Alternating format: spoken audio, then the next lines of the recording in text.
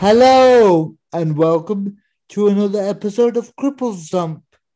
And today we have another guest for you for us to have a conversation with. And so Becca will now introduce herself. So over to you, Hi, Becca. hello, I'm Becca Harrison and I'm a lecturer in film studies and a film critic for various outlets and magazines and websites.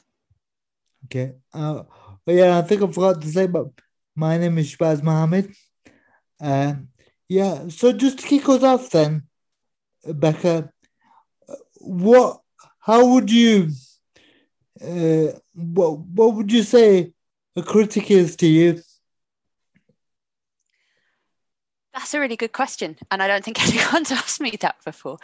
Um, for me, a film critic is someone who can watch and engage with and write about film in a way that makes it exciting and accessible to other people.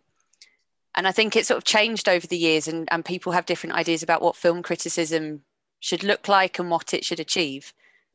But yeah, for me, if I'm reading film criticism, I want it to give me an indication of like what the film is like and whether someone thinks it's worth seeing or not. But I really want to know about their personal experience of the film. So I don't want someone to just say, "Oh, it's brilliant and everyone should go and see it." I want to know more about like why that is and what other films they would compare it to. But I think also something about their own taste, because everyone has such different opinions on what constitutes a good or a bad film or something worth investing time in, that I want to know, what is it enough about them that I can understand how they're approaching it. Okay, and who are the film critics that spoke to you growing up? I think growing up, I don't remember there being that many diverse that diverse a range of critics. So I sort of remember like Barry Norman would be on the BBC and Jonathan Ross. And I would sort of watch their shows and like Mark Kermode as well, sort of writes in The Guardian. And I would like read their criticism and sometimes quite enjoy it and like watch their shows. I don't know if it spoke to me that much, but I feel like now there are a lot more because of, so much more stuff being online. There are now more women film critics, more critics of color, more disabled critics, queer critics. Like, so there's just more perspectives, and I feel like there's more people writing now who I get something out of their criticism. What do you think of Claudia Winkleman as a film critic? Yeah, I feel like because she was doing the film show after Jonathan Ross, wasn't she? And Yeah, I she never was. felt like she always felt like a presenter rather than a critic. Yeah, And I always feel like she had to create a space for other people to do criticism, but never said that much herself about what she got out of the films that she was talking about. yeah, So yeah, I don't ever feel like I don't know whether it was just the production team or what her comfort zone was, but yeah, it never felt like she really got to sort of talk about the films all that much. yeah. And what was the first film review that you did? I actually cannot remember what the first film review I did was. I should probably know that. I think I started writing stuff just for my own blog, and I can't remember what it would have been. But I think the first sort of more professional one that I did was on a re-release of a silent film from I think 1927. It's a film called Shooting Stars, which the British Film Institute had kind of remastered and put out a new edition of. So I reviewed that for them. Yeah, that's probably the first review I did. So it wasn't anything particularly glitzy or like a new film that was coming out. It was actually a really old one. When was the moment for you that you think that you thought, yes, that I could be a film critic or a TV critic? Was there a moment where you thought, you know what? I can actually do this. Yeah, I think I'd done it just on my own time. And I say, yeah, I sort of had a blog where I would write about things that, because I work as an academic, and like that's quite different. Like the write, I write about film all the time, but that kind of writing is like very, very different to film criticism. Yeah. So I was used to doing that and like writing my own blog, and don't think anyone was really reading it, which was, fair enough. But then I was going to a big film festival. So I was going to Cannes about 3 or 4 years ago. And I just thought, while I'm here, I might as well just see if I can do it. And so I wrote to some editors and said, I'm at the festival. I write about film on my blog. Would you give me a chance to write some reviews for you? And yeah, and Sight and Sound came back and said yes. And so I started doing it more regularly from there. And that's pretty big, right? Sight and Sound is pretty big. Yeah, I to be honest, I was quite surprised that they said yes. I think I just had enough of a portfolio and enough stuff on my blog that they saw my writing and thought, okay, yep, we'll give you a go. Yeah. But yeah, I got really lucky with that. But this is really interesting for me because it's like the whole idea of film critics and people writing about film is something I want to explore with you. So the idea of, like I say, like I was saying, this is a conversation. So I'm not expecting you to have the answers. I want us to have a chat about it, so I don't want to scare you like, but I've got to have all the answers. I'm not asking for the answers. I just want to have a discussion. So something I find really interesting about critics and reviewers and stuff, especially when you go into a film festival situation where you're watching film after film after film, and like you've only got so much brain capacity and stuff like that, and like if you're watching 7 films in a row and then writing about each individual one, how do you think they go about doing that?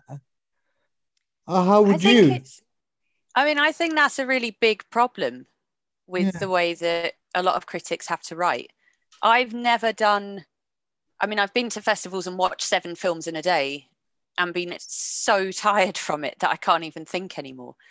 yeah, And yeah, and like there's watching one film will change how you see the next film. So yeah, I don't really know how people do that and keep everything separate and like don't mix up their feelings about things. So I tend to, sometimes I'll see 2 films in a day and write about both of them. But I tend to take a lot of notes. So I'll sit with a notebook on my lap in the dark, yeah, like watching the film and sort of trying to make notes that are in some way readable later on. mm, Just to kind of give myself a reminder of like, this is how I felt at that moment in the film. I yeah, thought that was interesting. But yes, some of Sight and Sound wouldn't do that. They have, a lot of different freelance contributors. You'd probably only write about a handful of films for them in a course of a festival. But some of the big titles like Variety and Hollywood Reporter, they'll have people going to film after film after film and having to write about all of them. And yeah, that to me does seem like a problem. I'm not really sure how those people get around it. yeah. And the other thing I always find about film critics and stuff like that is like, what are they there for? For example, somebody like Mark Kermode, and with a film like James Bond, it feels like he has to give it a good review for the British film industry rather than the film itself. If you get what I mean? Yeah, there's a lot of debate around this, and I think there's a perception often from the outside that critics are writing things to to promote a film or to please the promoters or to make sure it does really good box office. But actually, generally, I don't think I've really come across that.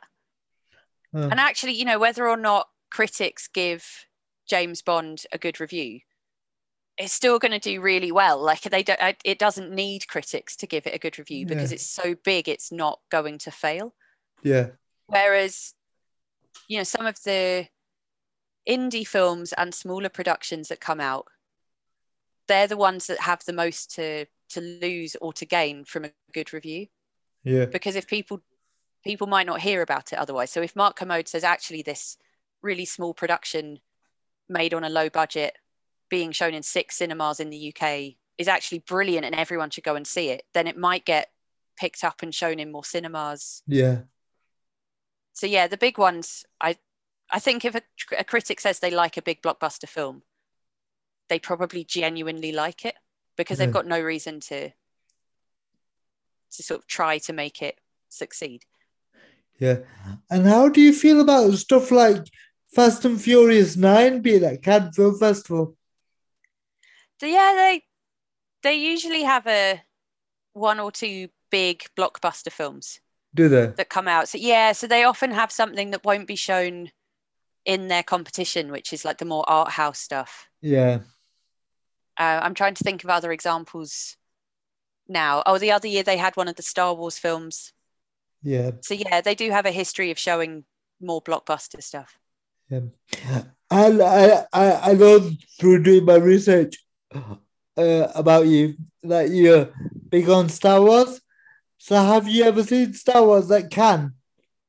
Do you know what? I actually didn't get to see Star Wars at Cannes. I was there the year that they had, it was the Solo, I think it was, one of the spin-off Star Wars films. And no, I didn't get to see it because I'm just not important enough. Okay. And often when you go to these, Cannes is particularly bad for it, but often at festivals, there is a hierarchy among the press of like, the big, really big name film critics and magazines will get into everything. And then if you're freelance and you're a bit like lower down the pecking order, like your chances of getting into the big release films are quite small.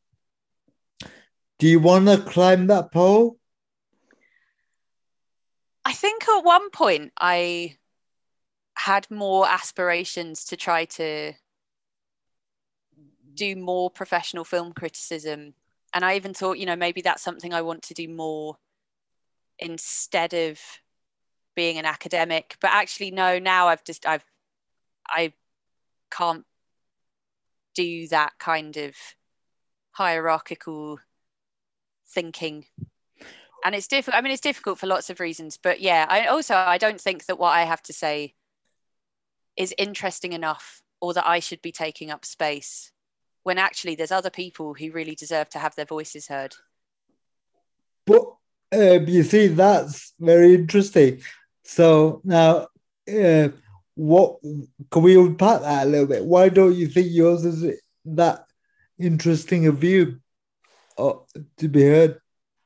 Well, I think because, I think what I'm saying is interesting to an extent often, but I don't know if it's often the most interesting thing someone could say. And I'm really conscious of the fact that, I'm in the minority among film critics for being a woman, because there's a big study that they do every year in the US. I think it's at one of the Californian universities, it might be UCLA. They do this big report that looks at the gender and race and other dynamics of different parts of the film industry. And I think it's like 78% of film critics are roughly in the US and UK are white men. So, that's like, which is just a huge number. So there's a way in which, sure, there aren't enough women film critics, but like when you break it down further and further, like actually white women are quite well represented. And I'm conscious of being like, I am another white woman. I'm going to look at the world in a particular way because I move through the world in a particular way. And there are lots of women of color who deserve platforms and should have their voices amplified and should be, giving feedback to the film industry and like having their views represented in a way that they don't at the moment. But that could be said for academia as well, right? Yeah, it's absolutely true of academia. It might even be, I think it's probably worse actually in Yeah, academia in the UK than it is even in the film industry, in film criticism. yeah. Not, not to depress you or anything, but I'm just saying, like, when I was thinking about it just then, I was like, hang on a minute, but academia is probably worse. And I'm just going on a hunch there. I can't cite any reports or any analysis on that, but I'm just going on a hunch that I think academia is probably worse. Yeah, it really is. I can't remember the figures, but the Royal Historical Society did a study just on history departments, and Yeah, like, yeah, the gender and race dynamics in them are terrible. And I think there's something like 9,000 people who hold the rank of professor in the UK, and there are about 25 black women who are yeah. professors. I Like, so mean, that, yeah, the numbers are so bad. yeah. I'm not trying to cajole you into doing a certain type of job. I mean, do whatever you want with your life. But what all I'm trying to say to you is that I'm a great believer in it doesn't depend. It doesn't matter on who's amplifying whose voice. It depends what they're actually saying, and if you can amplify somebody's voice in a real, authentic way without having lived experience of that person or that gender or whatever, then I think that can often be as equally as valuable, in my humble opinion. Because somebody of a certain color or of a certain disability or of a certain sexuality, just because they have that doesn't mean correctly they have the right perspective to raise other people's voice. Do you get That what is, I mean? yeah, yeah, absolutely. And that's absolutely true. And I come across enough white women who are actually very misogynistic that Yeah, you, yeah, they wouldn't necessarily be the people who you want to be representing everyone. But yeah, I mean, one of the things I had thought about doing in future was not even so much about doing more writing myself, but yeah, what I would love to do is set up an online film critics magazine, like online magazine or a website yeah. that specifically hires people who are underrepresented as film critics, and like gives people because a lot of the time what happens is people whose ideas and perspectives don't fit a very mainstream notion of what film criticism should look like Yeah. get really pushed out and marginalized. So it would be great to be able to create a space. And I think, like, one of the things that frustrates me is we don't really get to talk about the ethics of films all that much. No. So, we'll have all these big conversations about Me Too and people being abusive. But then the next thing you know is like that person's made another film and everyone says it's brilliant and it's all forgotten. So yeah, I'd really like to have a space where you can have more difficult conversations about films like that. So, can we start that conversation now? What do you think is wrong with the ethics of film at the moment, or is right I with mean, the ethics of film? there's so much ethically difficult and challenging about the film industry and the way it works in so many different areas, in the way that films are produced and like who gets given money to make films. We know that women, it's such a tiny number, something like 20% of women get to make a second feature film. It's probably Yeah, lower than that actually. Whereas if you're a man and you make a feature film, you're almost definitely going to get to make another one. yeah. So it's things like, so who gets given money to do things, Well, where that money comes from is often unethical. But the stuff around more to do with film criticism is that people keep going back to this idea that you can separate the art from the artist. So you'll have a director who is known to have abused lots of actresses or yeah, has stopped those lots of women from working in the industry. but then people say, oh, well, they shouldn't have done that, but we're still going to give their film really good reviews, and we're going to put it in loads of cinemas, and we're going to make sure it's really successful and makes lots of money so that that man can keep making films. Yeah. And it's like that tension between people, you know, and film critics on the one hand saying, oh, well, it's really bad when people are abusive and they shouldn't be allowed to do that. But then on the other hand, enabling them to keep doing it by keep celebrating their films. And I'm not saying there's a right or wrong way of responding to this, because it's, as with all things in life, it's just really complicated. Yeah. But I wish that we spoke more about the fact that it's complicated rather than pretending it doesn't happen. Yeah, I'll come back to that in a second, but I just wanted to point out another thing, not to make this about me, but think about it from an Asian disabled person's perspective, right? How hard it is for somebody like for me to get one of my films off the ground, you know, and years ago I used to go up to people and speak to people in rooms, and they go, "Oh, you tick all the boxes," you know, and we could get funding because this, that, the other, you know, because you tick boxes, but that on the ground that isn't necessarily true. It never has been true.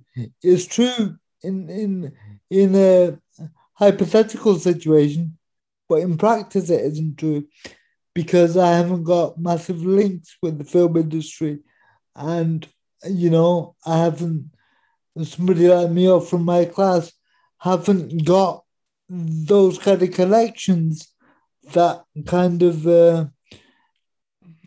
can climb the pole, you know.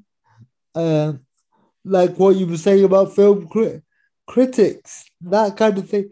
The whole network. You don't, if you don't have that, you don't have a career. Essentially, is what I think. But people say, "Oh, it's not about that. It's about your talent."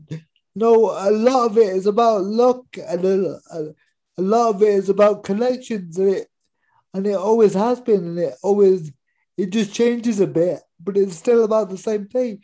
Like somebody like me or somebody from a low middle class background or whatever couldn't be a runner, for example, for free in a film company to rise up the ranks. And the only way that's changed at the moment is I don't think you can even do that anymore. I don't even know whether that's even a career path anymore still. You know? Yeah, I mean, everything. Yeah, I agree with like everything you've just said. Like the idea, I mean, I just think it's so patronizing as well to say, oh, you tick all the boxes. And I feel like that comes from this idea that's true of the film industry and lots of other industries as well, that like, oh, it's like, and I, you know, using air quotes, like, oh, it's diversity, and diversity is a tick box exercise, and we can just sign things off on a form, like that's it, we've solved everything. Yeah. But yeah, as you said, like, it's just not true, and it is entirely based on who you know and having the right connections and being in rooms with the right people making decisions about where money goes. And for most people, that's not possible.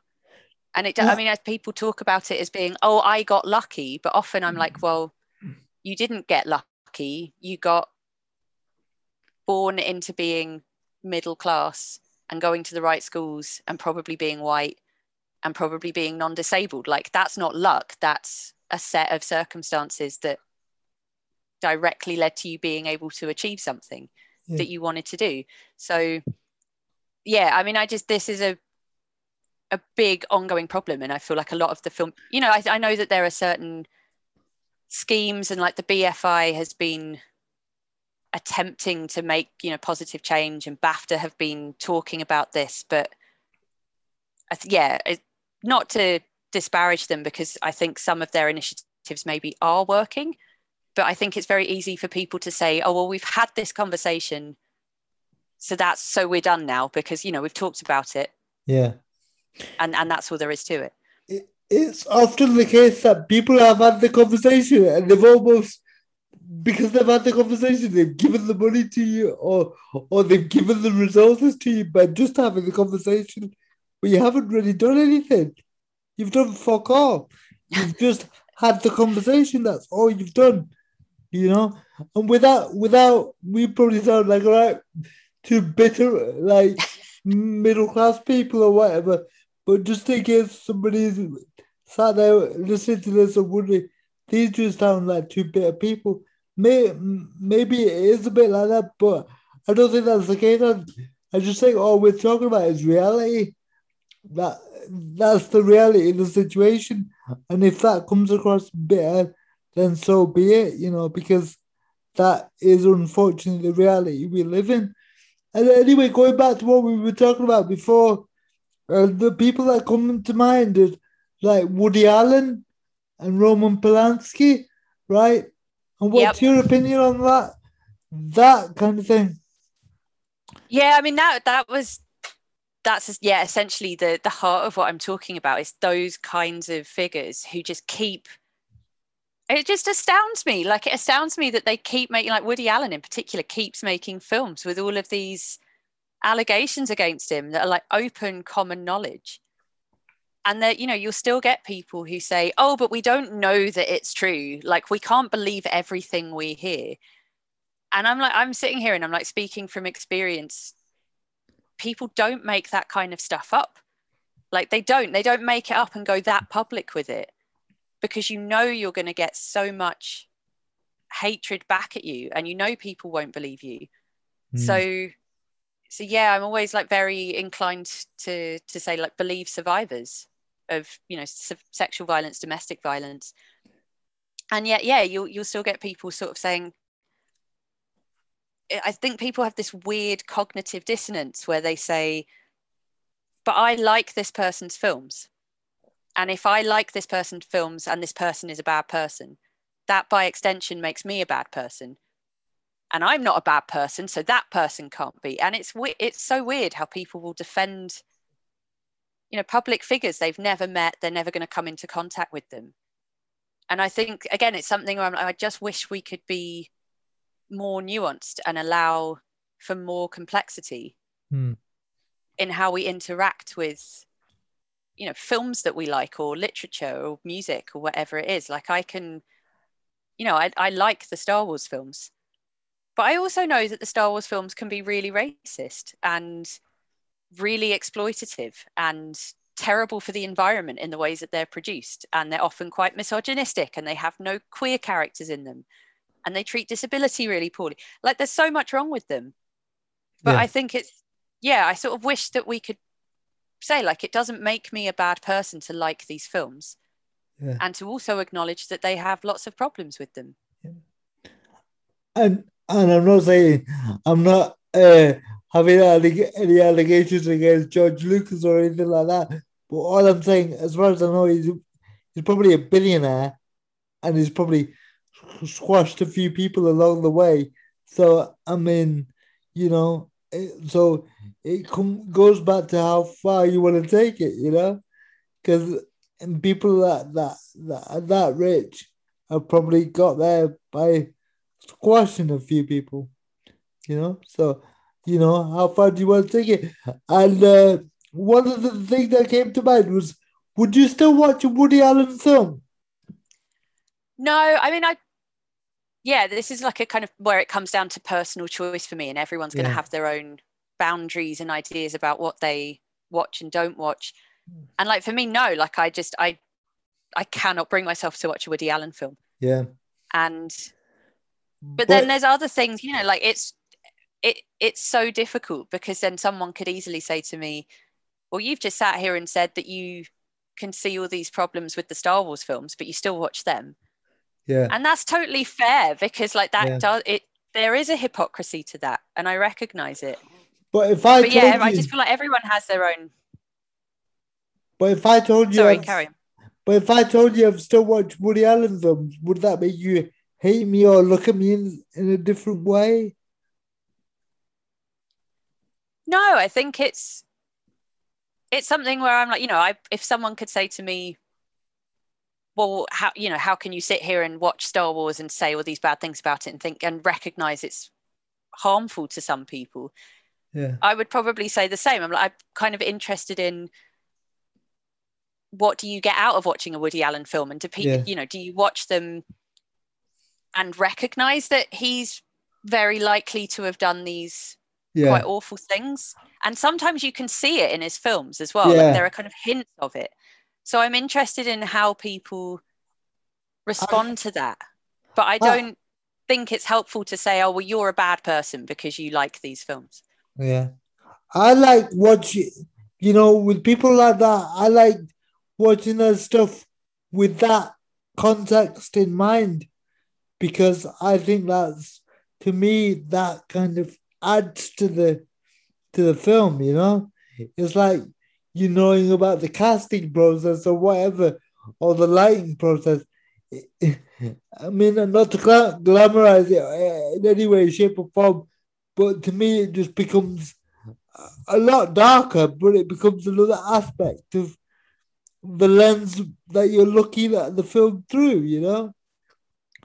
Yeah, and there's lots of films, I feel the same about Hitchcock films. Yeah, I quite often enjoy anything by Hitchcock, actually. But yeah, I watch them knowing and being able to see some of the quite dark, awful parts of his character come through in the films. yeah, And you sort of know that people like women were being exploited on those sets.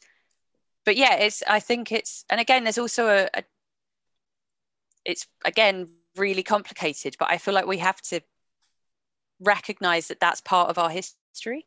yeah. And And to ignore it isn't really helping anyone.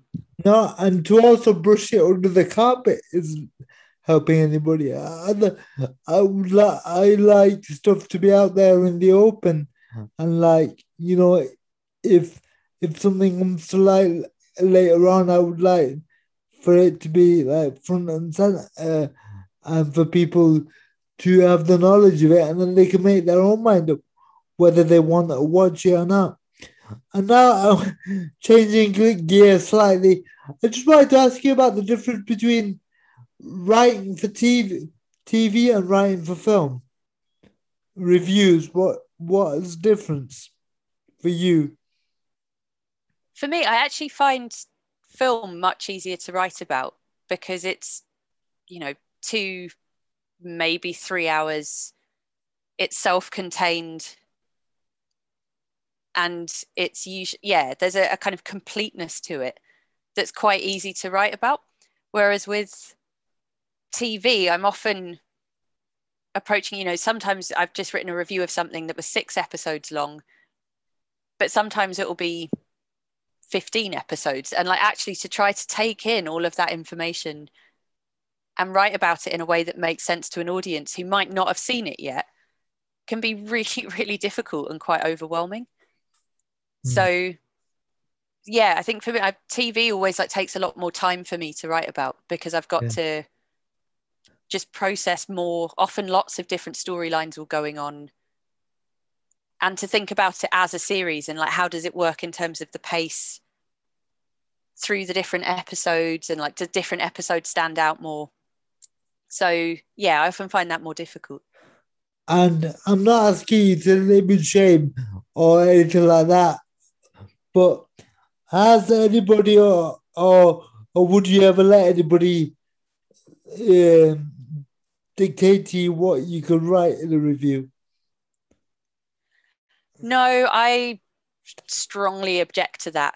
So yeah, no, I would draw the line. I mean, I've actually had PR people from film distributors contact me and ask me to cover certain films and to cover them in a way that's positive because they're struggling. I mean, one in particular got in touch and said, oh, our film that we've got coming out, it's got all of these big name stars in it, but no one wants to go and see it. And it was, yeah, I won't name them, but it was because there was an actor involved in the film who had just been outed for abusing lots of women. And they were like, oh, we know all these allegations against him have come out, but if you could just watch the film because it's really good and say something positive about it, we'd be very grateful to you. And like that was just like it went straight into the trash in my email, and I absolutely wouldn't do that. Yeah. But to be honest, if I were you, I would have kept that email Yeah, and maybe I should. use it for evidence in the future when people say, "Oh, that doesn't happen." Well, here you go. It does, you know, Yeah. because in my opinion, there's so much of that sort of stuff that goes on. People don't usually leave any sort of trail of that, though. That kind of conversation usually has happens at some sort of party or some kind of chance encounter where nobody can actually, corroborate that story. You know what I mean? So if I were you, I Yeah, would keep hold of it. it did feel like a really odd thing to have put in writing and sent to Yeah, someone you don't know. I feel like someone maybe was on work experience and yeah, slipped up a bit there. Um, I mean, the other thing that I find quite strange is often film distributors will send, if they think a critic is, kind of important or a bit of an influencer or they've got a big social media following, they will send them kind of merchandise and food and like other kinds of stuff when a film comes out to get them to promote it, yeah, which I mean it happens in all industries. And I know that when my book came out, the publisher was sending free copies of the book to people to try to get them to talk about it on social media. So it's not like I'm outside of this. yeah, It happens everywhere. But yeah, I do wonder about that kind of relationship between distributors and critics, where it's like, well, if they're sending you lots of stuff, it's not, I mean, again, it hasn't happened to me, fortunately, so I've not been in this position, but I do wonder, like, does it make you feel like you have to say good things about it? yeah. And that moves me neatly on to another question for you. Is I was looking at your website and looking at the first take section. Yeah, could you talk to me a Yep. bit about first takes? Yeah, it was something I started doing it was a bit of a challenge for myself to do something a bit more creative with the film criticism that I was doing. And I started doing it just before the first lockdown started last year. So I've only done 3 of them, and I've just kind of, it's been a bit of an abandoned project.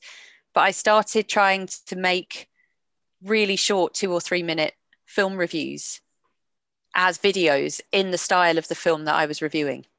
Yeah, So I did one on the film 1917, which, Uncut Gems. yeah, I did Uncut Gems and I did Cats, Yeah, where they were getting increasingly silly and I'm wearing increasingly stupid yeah, costumes in them. Um, but yeah, it was like a way of trying to. I haven't made any films or done any filmmaking since university, and I just thought I just wanted a means of being a bit more playful yeah. and And I, trying to communicate about these films in a different way. and I just wanted to take the opportunity. I just wanted to bring that up to give myself the opportunity to tell you to continue doing them. Oh, really? See, the funny thing, I was doing them and like no one was watching them, which No, I I've had a did lot. think I was like, maybe that's a good thing because they're, I do look a bit silly in them. But No, but I um, think you should continue doing them. I mean, I'm only one person, but you know, I looked at them and I thought, oh, some of it may not work, but that's kind of what's good about it, But you need to be able to take the piss out of yourself, yeah, and for people to have fun, and for it to be enjoyable for you to do as well.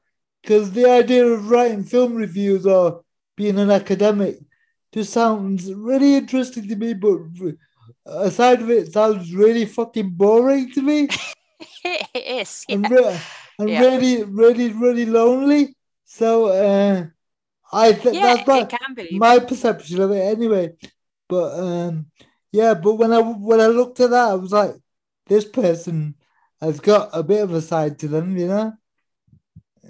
So Yeah, I feel like it's difficult at the moment and I think in both academic kind of stuff and film criticism, because academia and the arts are just so under attack from the government and like the right wing press all the time. There's this compulsion to present yourself really seriously because it feels like if you don't do that, people are not going to take what you do seriously, and people are trying to take all the money away and cut it and undermine it from so many different sides. Yeah. But yeah, one of the things I feel like is really important is that we don't lose a sense of perspective. Yeah, but and that you can take the piss out of yourself, and that it doesn't all have to be really serious. Yeah. And that there should be something like joyful about it, and that you're enjoying the things that you're doing. So yeah, that for me feels really important. Put it this way, Becca, if you're gonna sell out in that way, you know? Yeah. Sell out by being a fucking idiot rather than, you know, an idiot dressed as a cat, yeah. Rather than doing something like completely like ludicrously wrong, you know? That would be my advice anyway.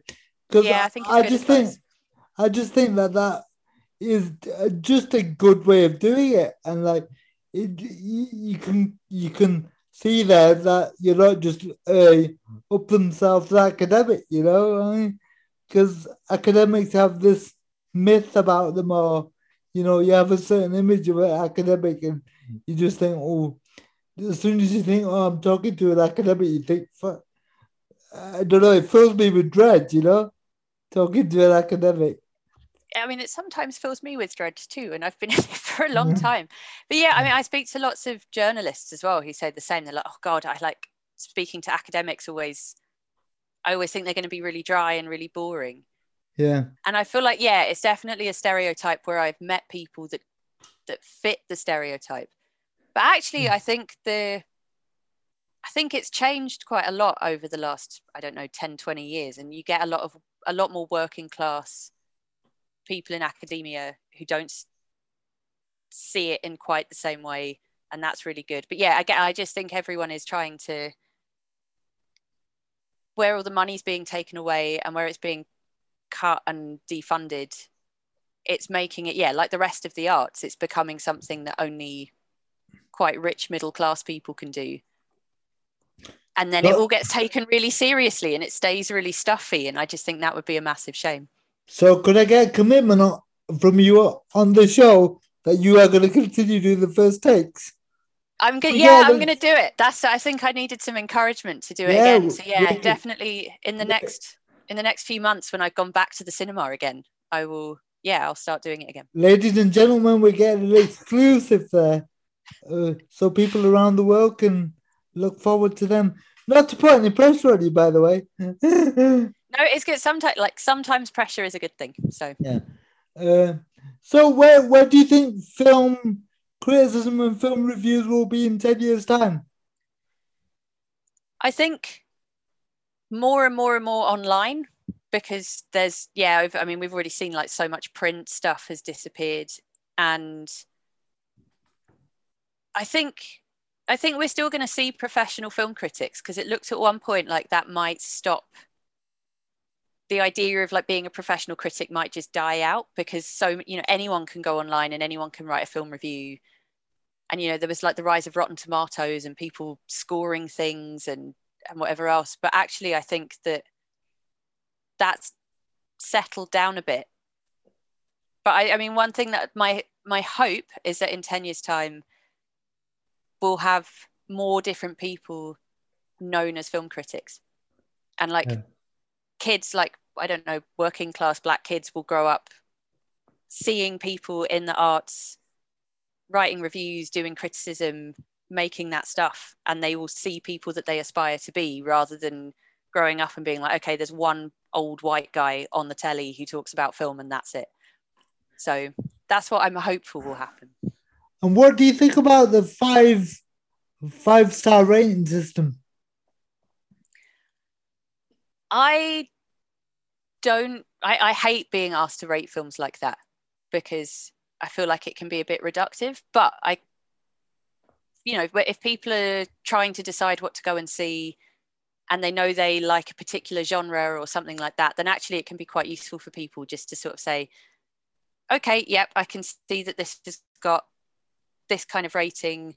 That's going to be the deciding factor in whether I see this film or that film. So I think for some people it's really useful. What's always the deciding factor for you to watch a film? For me, I mean, short of certain kinds of horror film, which I do not enjoy watching, I'll probably go and see almost anything. And I think that's something that you have to be ready and prepared to do as a critic.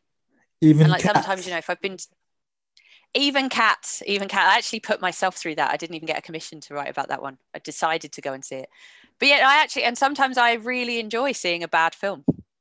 Yeah. Like I would rather see a film that I have a strong reaction to than one that I just walk away from thinking like, okay, well, I shrugged it off like it was fine, but I don't feel anything about it. Like you probably know that I've made a few films in the past, and I've always said to people that the worst kind of reaction I can get from somebody watching my film is the worst one I could ever get is, oh, that's fine. What I want is for people to have a violent reaction towards it, one way or the other. I don't want, oh, that'll do, or that's fine, or that to me means that I may as well have not bothered. Yep. And especially when you're sitting there watching it with somebody, and then they turn to you and say, "What was that about?" I'm like, "What? What do you? What, it should. I may as well have switched, not filmed anything, just spoke to you for an hour, and then that would have been better, right?"